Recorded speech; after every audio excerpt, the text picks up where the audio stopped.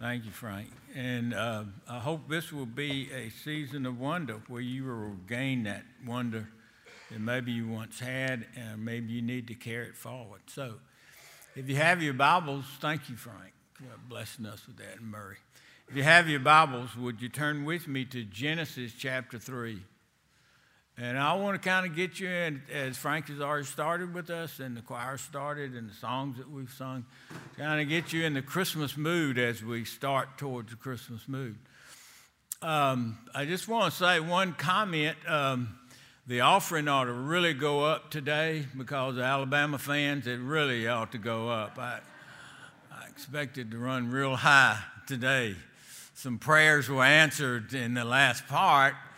And God heard the Alabama fans, and he didn't hear the Auburn fans. So life goes on. Amen? Amen. Okay. Also, I want to pray for several people that need prayer in our church. John Moore, you know John and his wife Debbie. John's in the hospital in St. Vincent's, and their daughter Ashley is in UAB and going through a rough time. And Alfred Stewart is in the Vaughn, and Gary Anderson is in the Vaughn. And also, Joe Sexton asked me to pray as we pray, remembering our prayers, Mike Sexton. I just think the world of Mike. Mike is a coach at Morgan. He coached my son at Morgan, and he really did a good job coaching him. But I think Mike's facing heart problems. So anyway, put those on your list and remember them in your prayers. Now, as we get towards Christmas, the singing has been great, and there's a lot of singing, good songs and bad songs, and there's a lot of dangers that are in Christmas as we look at Christmas. One of the dangers is that Santa Claus begins to be more prominent than Jesus Christ, and one of the things that happen is he is pushed forward and the center of attention. And I'm not against Santa Claus. I'm putting up my stockings and all that, and I hope that he'll come see me. But the focus of attention is the promise of God that was fulfilled in the garden and brought forward to a place called Bethlehem. And we can miss that, and it can be a danger. And another danger is that we buy a Lexus. So if you see more Lexus commercials on television, they open presents and go outside, and then there Santa Claus has brought them a Lexus or something outside, and that's pushed. But we spend more than we have, and the commercialism on television drives that, and it's a spend kind of time. And some people spend so much money on Christmas that they have to pay for it the rest of the year. So there's a danger. But I think the biggest danger to me is the build-up and then the letdown. There's this build-up about putting Christmas decorations up and all that's happened, and I really like Christmas decorations and all the lights. But then there's a letdown after Christmas, and things go back the way they used to be. And I hope this Christmas is a good thing that Frank has kind of kicked us off in saying there's a certain wonder that's there. That all of this is happening, and there's a God within us, and has made that promise a long time ago, and is fulfilling that promise in Jesus Christ. And he comes in the weakest form that could possibly be. He comes in the weakest form of a little baby that was born in a manger in a place called Bethlehem. Now, what I'd like for you to do is just turn to somebody next to you and tell them your favorite Christmas song. Would you do that? Just turn to somebody next to you and tell them what your favorite Christmas song is.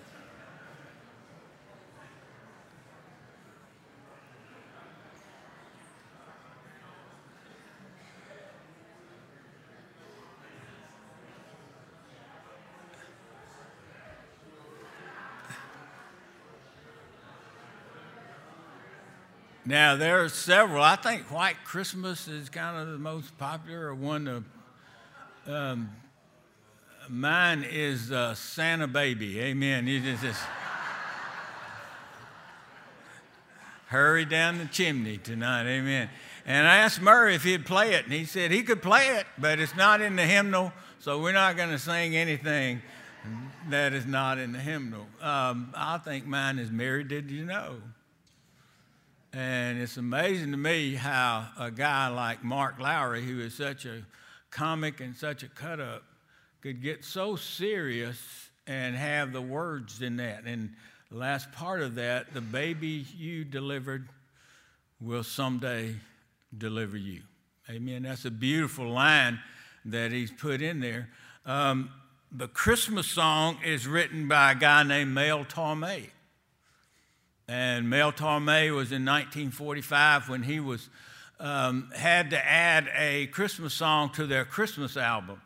It's amazing how many singers have a Christmas album. And he was in California at the time, and they wanted him to write the song. And it was in the summertime when it's hot in California. And so he was raised in New York, so he used that as his kind of imagination, went back to the time when he was a child, and he remembered all those things that happened at Christmas time. And he wrote the words of that, chestnuts roasting over an open fire. And he gets to that last part, and from kids from 1 to 79, that's my age, a Merry Christmas to all. And he paints a beautiful picture. It's called the Christmas song. And it's a beautiful way a lot of people will spend Christmas, because that song is without Jesus. It doesn't mention Jesus anywhere. It's a beautiful song. And it paints a picture of what a large portion of our culture will be celebrating Christmas. And they will put up kind of activity scenes rather than nativity scenes. And all that goes on, and kind of Christ is kind of pushed to the side. But what an amazing thing it was that God would come to us just like he promised. I had a wedding several years ago that in Fairhope, and the couple wrote their lines to their wedding, their vows to the wedding. And she said this in her vows: I promise to love you when I am right and you are wrong. And it's one thing to put that in print. It's another thing to live that out in your lives. And she went back on her vow. She made a promise, and a promise that's so hard to keep. And long ago, God made a promise. In the middle of the garden, in the middle of a place where brokenness was right there in front of him, he made a promise. And all the Old Testament is about him fulfilling that promise and waiting for the right time for the promise to come. And then in Luke 2, it tells us that the promise came in the place called Bethlehem when she brought forth her firstborn son and wrapped him in swaddling clothes and laid him in a feeding trough. Now let's look at that promise, and if you have your Bibles, would you look at verse 15, and in honor of God's word, would you stand as we read that verse? Very short verse, but it will change the world. Chapter 3 of Genesis, verse 15. And I will put hostility or enmity, is the word, between you and the woman, and between your seed and her seed. This is Satan talk. This is against Satan. And he shall bruise your heel, or he shall bruise thy head. And you see that he? That's a capital He. That introduces the promise of Jesus that will come into this world, the He. He shall bruise your head, and thou shalt bruise his heel. There's going to be a struggle. But the He that is promised will be the winning person. And for that, we have a hope. May God bless the reading of his word. You may be seated. And as you're seated, look at Genesis chapter 1, if you have your Bible.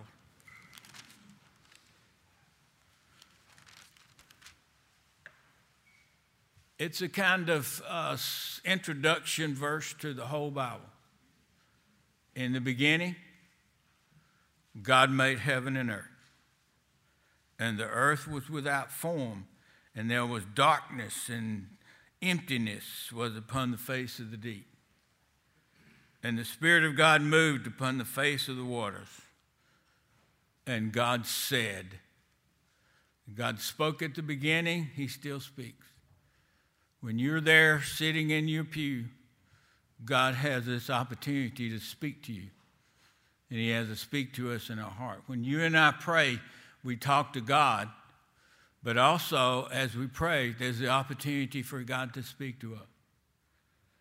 And I hope as we are here today, and something about being in church together, that the presence of the Lord is here with us in a very powerful way. And there's a promise, where 2 or 3 are gathered together, then there his presence is with us. And so God spoke at the beginning, and God continues to speak. And he speaks like 6 or 7 times. And God said, and God said, and God said, and God said. And what God said happened. It's called in literary terms a language event. As it goes out in the power of God's voice, it's created just like God said it was created. In chapter 2, he turns to the fact of when God created man, which is the crown of his creation. God created the creation in 6 days, and he did such a good job, he decided to rest on the Sabbath day. Amen? Or the day of rest. But he sets a pattern for you and me to make that a point of time in our day, in our week, to make that a pattern that we are to worship God. In chapter 2, he comes back and tells us about the making of man and how mankind was made. And God created man and woman, and he created man and woman in the image of God. That is, you and I are God's image bearers. We bear God's image.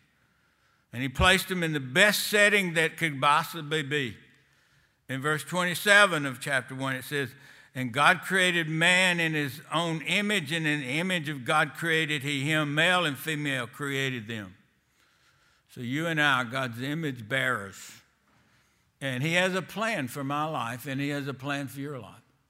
And when you and I were born, there was a purpose that God brought us in the world for. And he wants to encourage you and give you the strength to fulfill that kind of purpose that God created you for. Then he talks about how that happened in the garden, in chapter 2. So verse 15, and the Lord took the man and put him in the Garden of Eden and told him to farm it, till it, do all those things about it. And the Lord, every tree of the garden you may freely eat. So he didn't have meat that day, amen? Didn't have barbecue or ribs. There were no barbecue or ribs. Or Conecuh sausage. Oh, man, I passed by Conecuh sausage, and it just reaches out to me. But he gave him one rule, and the one rule was this: don't eat of the tree. Don't eat of the tree. The tree of the knowledge of good and evil. Now, he expanded that. Now there are 10 commandments, and probably even more rules than that. But the world was less complex at that time, and so they only had one rule. Don't eat from the tree of the knowledge of good and evil. Something was missing in Adam's life. I mean, he was a place there that needed to be filled. And God brought all the animals for Adam to name, and he still gives you and I the ability, the freedom to name our situation. And he's named all the animals. So that looks like a camel, or that looks like a hippopotamus, or whatever you want to call it. And he's going to see that in the middle of that something's missing in his life. All the animals had a date, but Adam, he didn't have a date. And so God caused a sleep, deep sleep, to fall upon Adam. And he took his rib and he fashioned the woman. I think it's a beautiful verse, how he fashioned her. Okay, so be careful, men, how you fall asleep in church. You may lose a rib. But let me tell you, it's worth losing a rib for, amen? So there was a marriage in the garden, and the first marriage, and God brought the woman to the man. He'd been naming all these animals, and so he brought Eve to Adam and the marriage ceremony there in the garden. I think that's great, and so Adam gave a song. It's the first song that's in the Bible. And he says, this is now bone of my bone and flesh of my flesh, she shall be called woman. Now, you will never see that on a Valentine card anywhere. That's the worst line you can think of.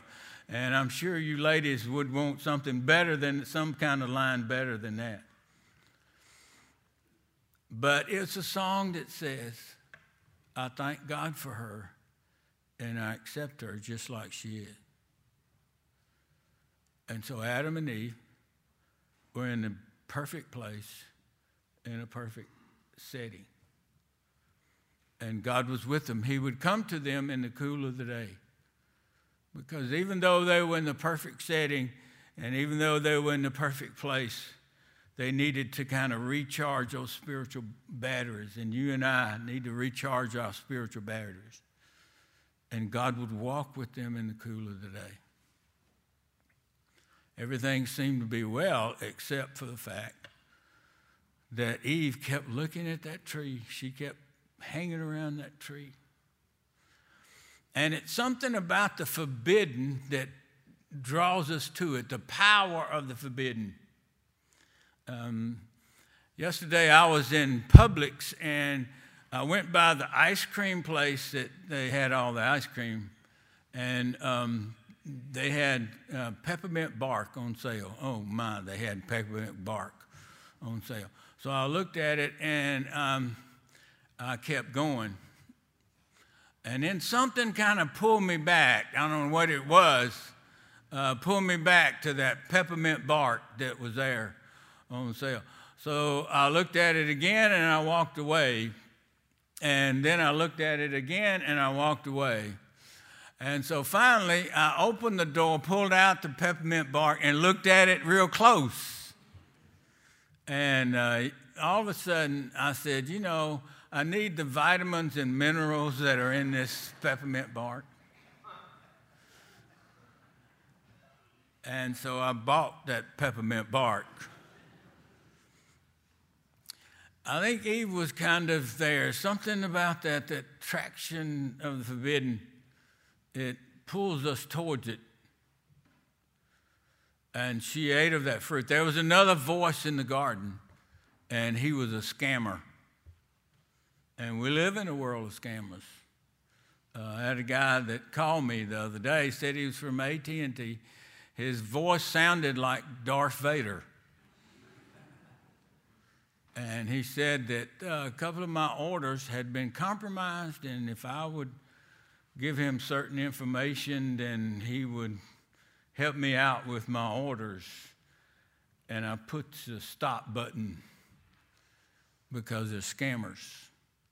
And during Christmas time, there are more scammers than any other time. And you know who buys into that? Is the young couples, because they buy so much online, and they're online. In fact, there's a puppy scam. Do you know there's a puppy scam?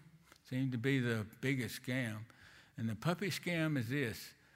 They show you a puppy that's on the phone, and it looks so cute and so cuddly, and you pay for it up front, but the puppy never shows up. But there's the world of scammers. And here was a scamming voice in the garden. he talks a good voice. And he has a good sail. And he said to Eve, you certainly will not die. God's just trying to keep things from you. Go ahead, eat of the fruit. It's okay. You won't die. And he's really good at what he sells. And she ate of the fruit. And immediately her eyes were opened in that fact that she saw, she felt what it was to disobey God.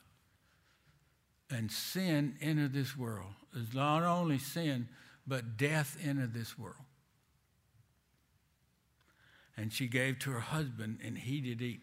And I wonder where he was in the middle of that. It says they were together there when Satan is speaking, and I wonder where Adam's voice was. And I wonder if Adam had stood up and spoke up and said, that's wrong for us to do this.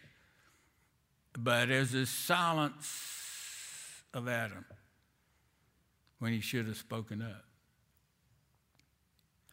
So they're in the world of brokenness, and this is where this comes in. The Lord God put enmity. If you look at verse 15 again, he put enmity, hostility between Satan and the woman. But there's this he. There's going to be a struggle, a big struggle. And God has put into the he that he will hit the blow that will be the knockout blow to Satan. But it will be years and years to come about. And he still speaks, even though he's going to have that knockout blow. And one of these days he's going to be placed in a pit and be done away with. And I'm going to be glad when that's going to happen. But until that time, there's going to be this struggle. And you and I will always have a struggle with Satan as he comes to us with that voice and he talks to us about compromise in those places where you and I struggle with. This is he that's promised. Now, if you have your Bibles, would you turn to Isaiah? Isaiah gives us a better picture of the one that's coming. And Isaiah is only about 2,000 years from when Jesus is born, but in chapter 9, he gives us a picture of who it was that's coming. And Isaiah is the most quoted of all the prophets in the New Testament. Isaiah was quoted by John the Baptist. He's quoted by Jesus. And he is one of the great writers of the New Testament. He's the longest of all the prophetic books. And here's what he writes. Got the picture. It's a time of darkness. And the promise of the Messiah is coming in a time of darkness. And the nation of Israel was in a dark. They were being pressed by Assyria in the world. And so they're given this promise. For unto us a child is born. Unto us a son is given. Now Handel made that a part of his Hallelujah chorus. And is one of the greatest composers that has ever lived. And so he wrote this. And he wrote this and put this in his Hallelujah chorus. And he put this in when he was so destitute. But he was a man who loved the Lord, but he had fallen on hard times. And he says when he wrote this, it was like the Lord was sitting beside him, putting all this in his heart. And when you hear that Hallelujah chorus, you will just hear what is, and it's so powerful that it made a king stand up. And King George heard it, and he stood up. Here's the promise of Messiah. The government shall be upon his shoulder, and his name shall be called Wonderful. Wonderful Counselor. That it is he, as a wonderful counselor, he knows the problem that you and I face, and he also has a solution for that problem. He's a wonderful counselor. He knows exactly. And when he looked at people, Jesus looked at people, in his earthly ministry, he could tell, this is your problem, here's what can happen. And he was a wonderful counselor. He was a mighty God. And he told the winds to hush. There were times that I wish I could tell my kids to hush. And he told the demons, come out. And they came out. He is a mighty God. And he can forgive sins. And when they brought a man on a pallet to him and put him down through the hole in the place where they were meeting, he looked at him and said, your sins are forgiven. And all the critics said, only God can do that. And Jesus is a mighty God who can do that. He is the everlasting Father. And when Jesus introduced people in his ministry to God, he would introduce them as the Father. Nobody spoke that could speak like him. And when he spoke to people, they talked about my Father, and the prayer is our Father who art in heaven. And he teaches us about a Father in heaven who loves us very much. And without Jesus, God is some far-off power. But in Jesus, he is our Father. And we can go to him. I like the Aramaic word there is Abba. When Jesus was on the cross, he's Abba. When he was in the garden, he prayed Abba. And when you and I have those moments when life seems to crush in on us, we say, Father. Without Jesus, God is a far-off power. But in Jesus Christ, he is our Father. He is a Prince of Peace. And he brings peace to disturbed situations. And we're living in a world of disturbed situations. But what he gives us more than anything, he gives us an inside peace. Whatever life throws us, God has a peace that he offers. And when the angels sang outside of Bethlehem, they talked about God's peace that comes to us. In the middle of a disturbed world in which we struggle with so many things, God brings us his peace. So here's the promise. It was made in the garden. It was carried out in the Old Testament as the angel of the Lord. And it happened in a place called Bethlehem because the promise was to David. And God always fulfills his promise. Whatever God promises, he always fulfills. In Bethlehem, he came in the form of a little baby, but he didn't stay there. He came to go to the cross to pay the price for you and I to have salvation. Now, I read about a group from Campus Crusade who were basketball players. And they would play basketball to different teams throughout the country. And so they took these big basketball players, tall basketball players, to a leper colony. And they asked one of the basketball players if he would pray. And so he said this. And in fact, he was in the worst place. These were a place called the last place. That is the place where they were going to die. There was no other hope that it had.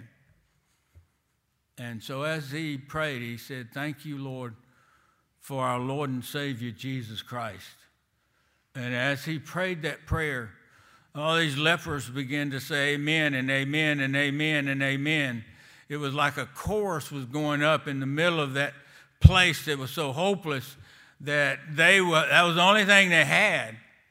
And they said, amen, amen, amen, amen. And the translator just stopped the basketball player making his prayer. And he said, I'm so sorry that they interrupted you. But you see, Jesus is the only hope that they have. Without him, there is no hope. Jesus is our only hope. And the promise was made thousands of years ago and brought forward in the manger in Bethlehem. That's why we celebrate Christmas. Now, if you have your hymnals, would you turn with me to, I think it's 190, I wrote somewhere.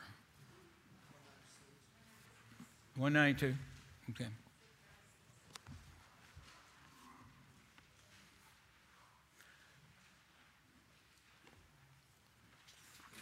$196, yeah, thank you. If you look at the bottom of a little town of Bethlehem, you will see who wrote this song. He's a preacher named Philip Brooks. And he's one of the greatest preachers who ever lived. He lived during the time of the Civil War. And he was a pastor in Philadelphia as well as a pastor later on in Boston. And there were so many funerals that he did that it really just kind of squeezed the life out of him. And in fact, he was a pastor that did Abraham Lincoln's funeral. And he just got down and he just got run out. He was burned out. And so his church sent him to on a tour through Europe and a tour through Israel. And on Christmas Eve, he was just struggling within himself, trying to reignite his spiritual passion, because life can do that. It can just suck the life out of you. And so he's trying to reignite his spiritual passion. And so he got on a horse in Jerusalem with a couple of guides, and he went to Bethlehem on Christmas Eve and rode where the traditional site was, and he went to see where the naming of the traditional site of the where Jesus was born. And somehow in the middle of that, then God reignited something that he had lost and that life had pulled out of him. If you look at those last verses, he brings together some thoughts. And all of this song just kind of comes from his experience there in the streets in Bethlehem. The hopes and fears of all the years are met in thee tonight. And praises sing to God the King, and peace to men on earth. Where meek souls will receive him, still the dear Christ enters in. At any prayer, the last line, oh, come to us, abide with us, our Lord, Emmanuel. Now, would you just kind of bow your heads right now? Would you do that? Christmas is about a God who loves us so much that he will move heaven and earth to bring you to himself.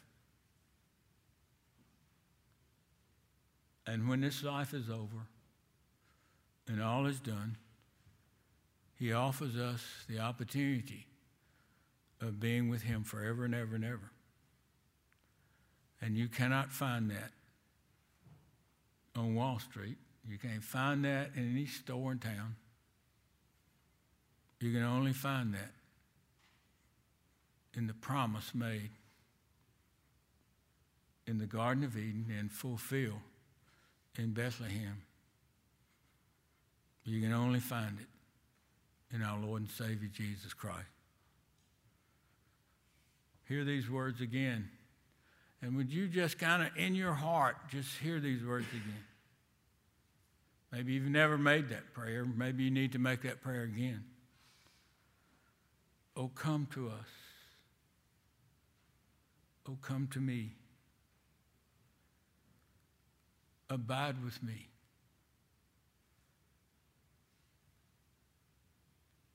I open my heart for you to come in and invade my life. Oh Lord, Emmanuel. The word Emmanuel means God with us. And wherever you are right now, it's a good time to just open that heart of yours and let maybe God refresh you. Maybe for the first time you've never made that decision. Maybe this is the time to make that decision. Father, hear our voice today. Hear our hearts. Be close to us as we begin a Christmas season. It can be so worldly that it's a point that comes to us and it's fulfilled, and then there's this big letdown, and then we go back to life as it's always been. Forgive us for that. Help us to make this Christmas that special Christmas that only you can bring to us. In Jesus' name I pray. Amen.